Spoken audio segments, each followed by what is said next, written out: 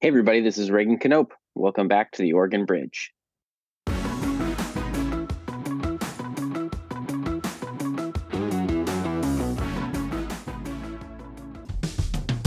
that the legislative session is over, it's time for Oregon's activists, candidates, and political committees to turn their attention to the 2024 elections.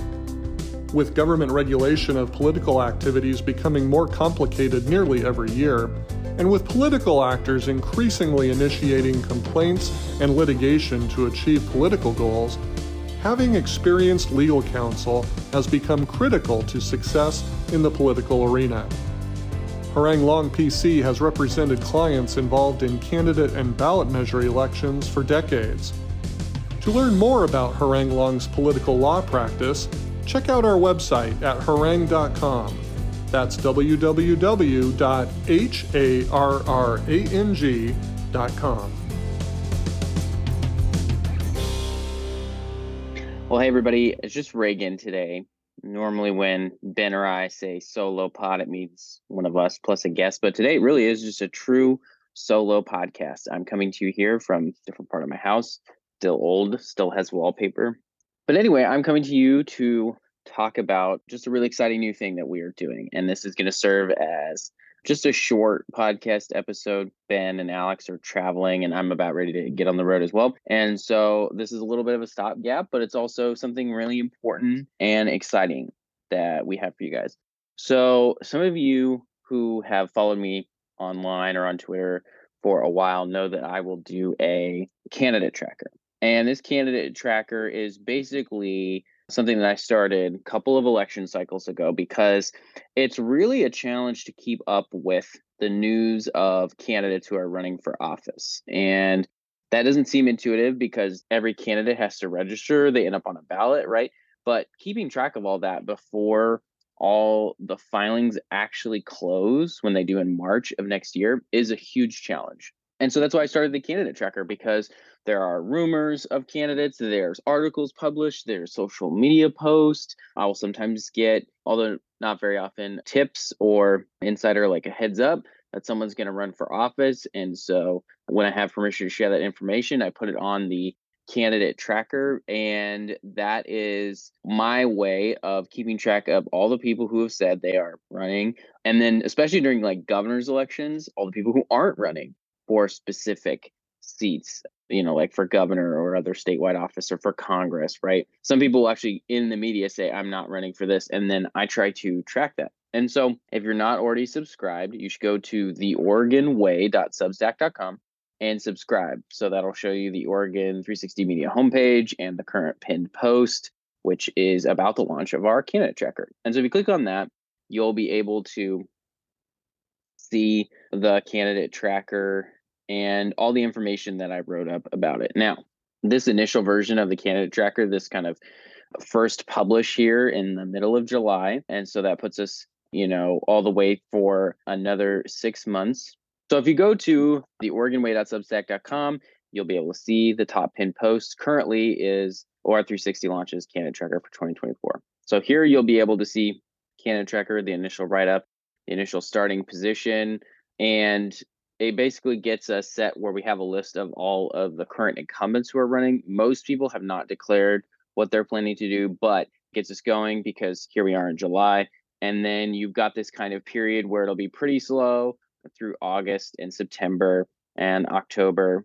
And then when you get November, December, January, things will start to speed up.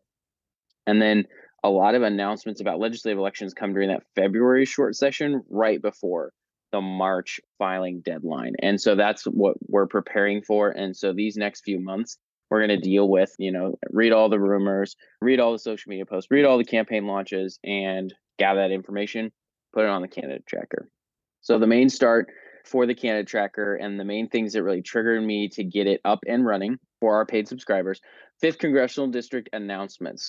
Coming out of the legislative session, we had several candidates announced for the 5th Congressional District, currently held by Lori Chavez-DeRemer, the Republican incumbent. She is fundraising already. She is running. And so then I list her as running. And then the 3 candidates that have made announcements about their campaigns, Lynn Peterson, Janelle Bynum, Jamie McLeod Skinner, and I've listed them all as running. And see, real-time update that I'm going to have to do the candidate tracker right after we're done this episode. Kevin Easton was a candidate who was running for CD5. He dropped out and endorsed Jamie McLeod Skinner. So I'm going to update the candidate tracker, add his name there because that's relevant information. And so when a candidate launches their campaign, I try to capture that. But as you can see, already missed one. So this is why we need your help.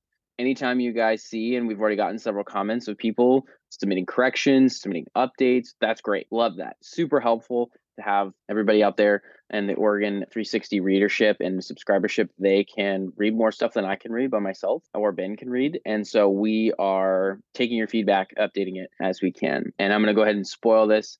I talked to Ben about this earlier today, actually, give you an inside window. We're going to add just Portland City Council and Portland Mayor. And I know I had resisted doing that on the candidate tracker before, but I think it is important to a lot of our readership or care about either the outcomes of those elections because they live in Portland or the outcomes of those elections because it's the largest city in Oregon. So I don't want to and don't have the capacity to do every other city. So I apologize to every other city. But for this one, we're going to do Portland just because of how, especially with the reorganization of their government into this multi-member districts and with the mayor's race being so up for possible change and many candidates, I just think it's important, especially for this year, to include Portland. So we're going to go ahead and do that in the near future as well. We'll probably get that added in July or early August. So anyways, you go through here, you can see we've got our congressional districts statewide. We have, Secretary of State.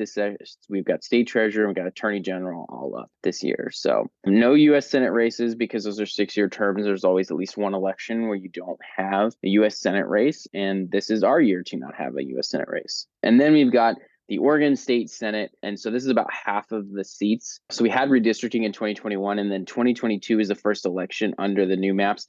2024 is the second election on the new maps, but it's the first election for these half of the Senate seats because these were all folks who were elected in 2020 prior to redistricting. And so now their seats are up in this election. And a big key point here, some of the people pointed out or asked about in the comments, the Republican senators, a lot of them told OPB recently that they're planning to run for re-election. Right now, they're asking for clarification about enforcement of ballot measure 113, which said that if you accrued more than 10 absences, you wouldn't be allowed to run for re-election. However, the way that the ballot measure is worded and, just some questions about the constitutionality of that, there's probably going to be a legal challenge just based on what you can read out there in the media. And so for those reasons, we're still recording these candidates as having said they're going to run for election, then we'll update their status, whether they're ruled ineligible or some other outcome. And then you've got the Oregon House. Again, not a ton of activity there.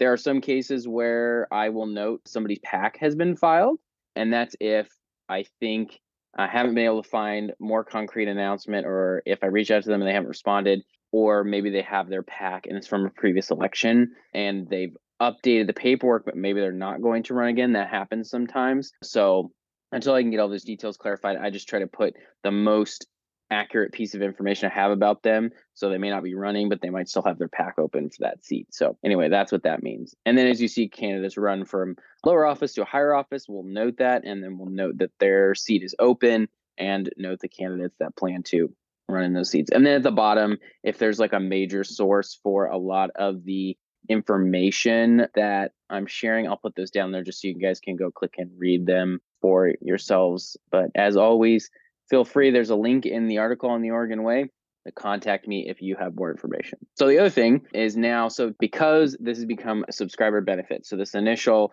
update on the candidate tracker is published for everyone, is free, so you guys can see what it is, see if you guys think it would be valuable to you. So now if you go back to the Oregon Way .substack.com, you can see there's a new tab at the top. It's called the candidate tracker.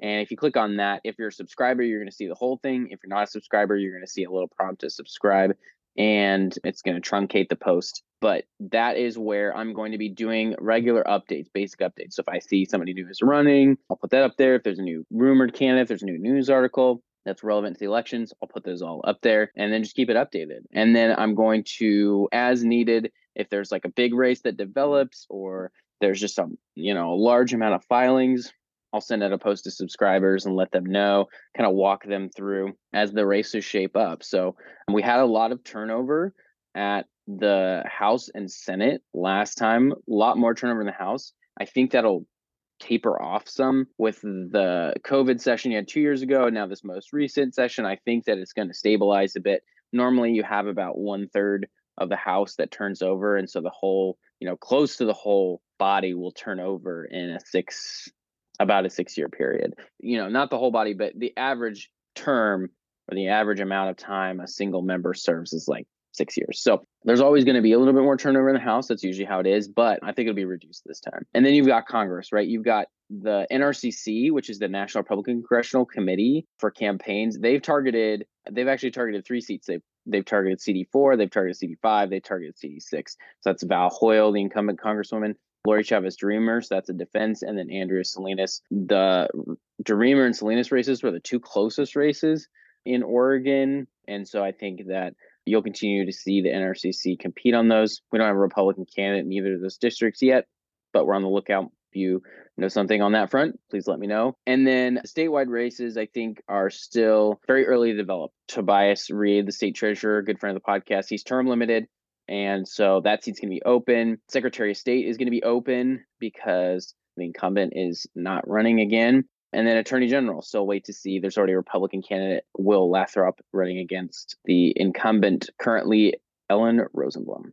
And so that really kind of covers the totality of what we've got here in the candidate tracker. It's super useful, I think. It's a lot of fun. I have fun doing it. And so really excited to bring it for subscribers and kind of give you an insider perk. So really appreciate everyone. Please encourage you to subscribe to Oregon 360 and make use of it and share it with folks and just, contribute if you want to also. That's always really helpful. Hard to catch everything when you're one person. So this has been my one and hopefully only ever a solo podcast. Really hard to podcast by yourself, but we do what we need to, right?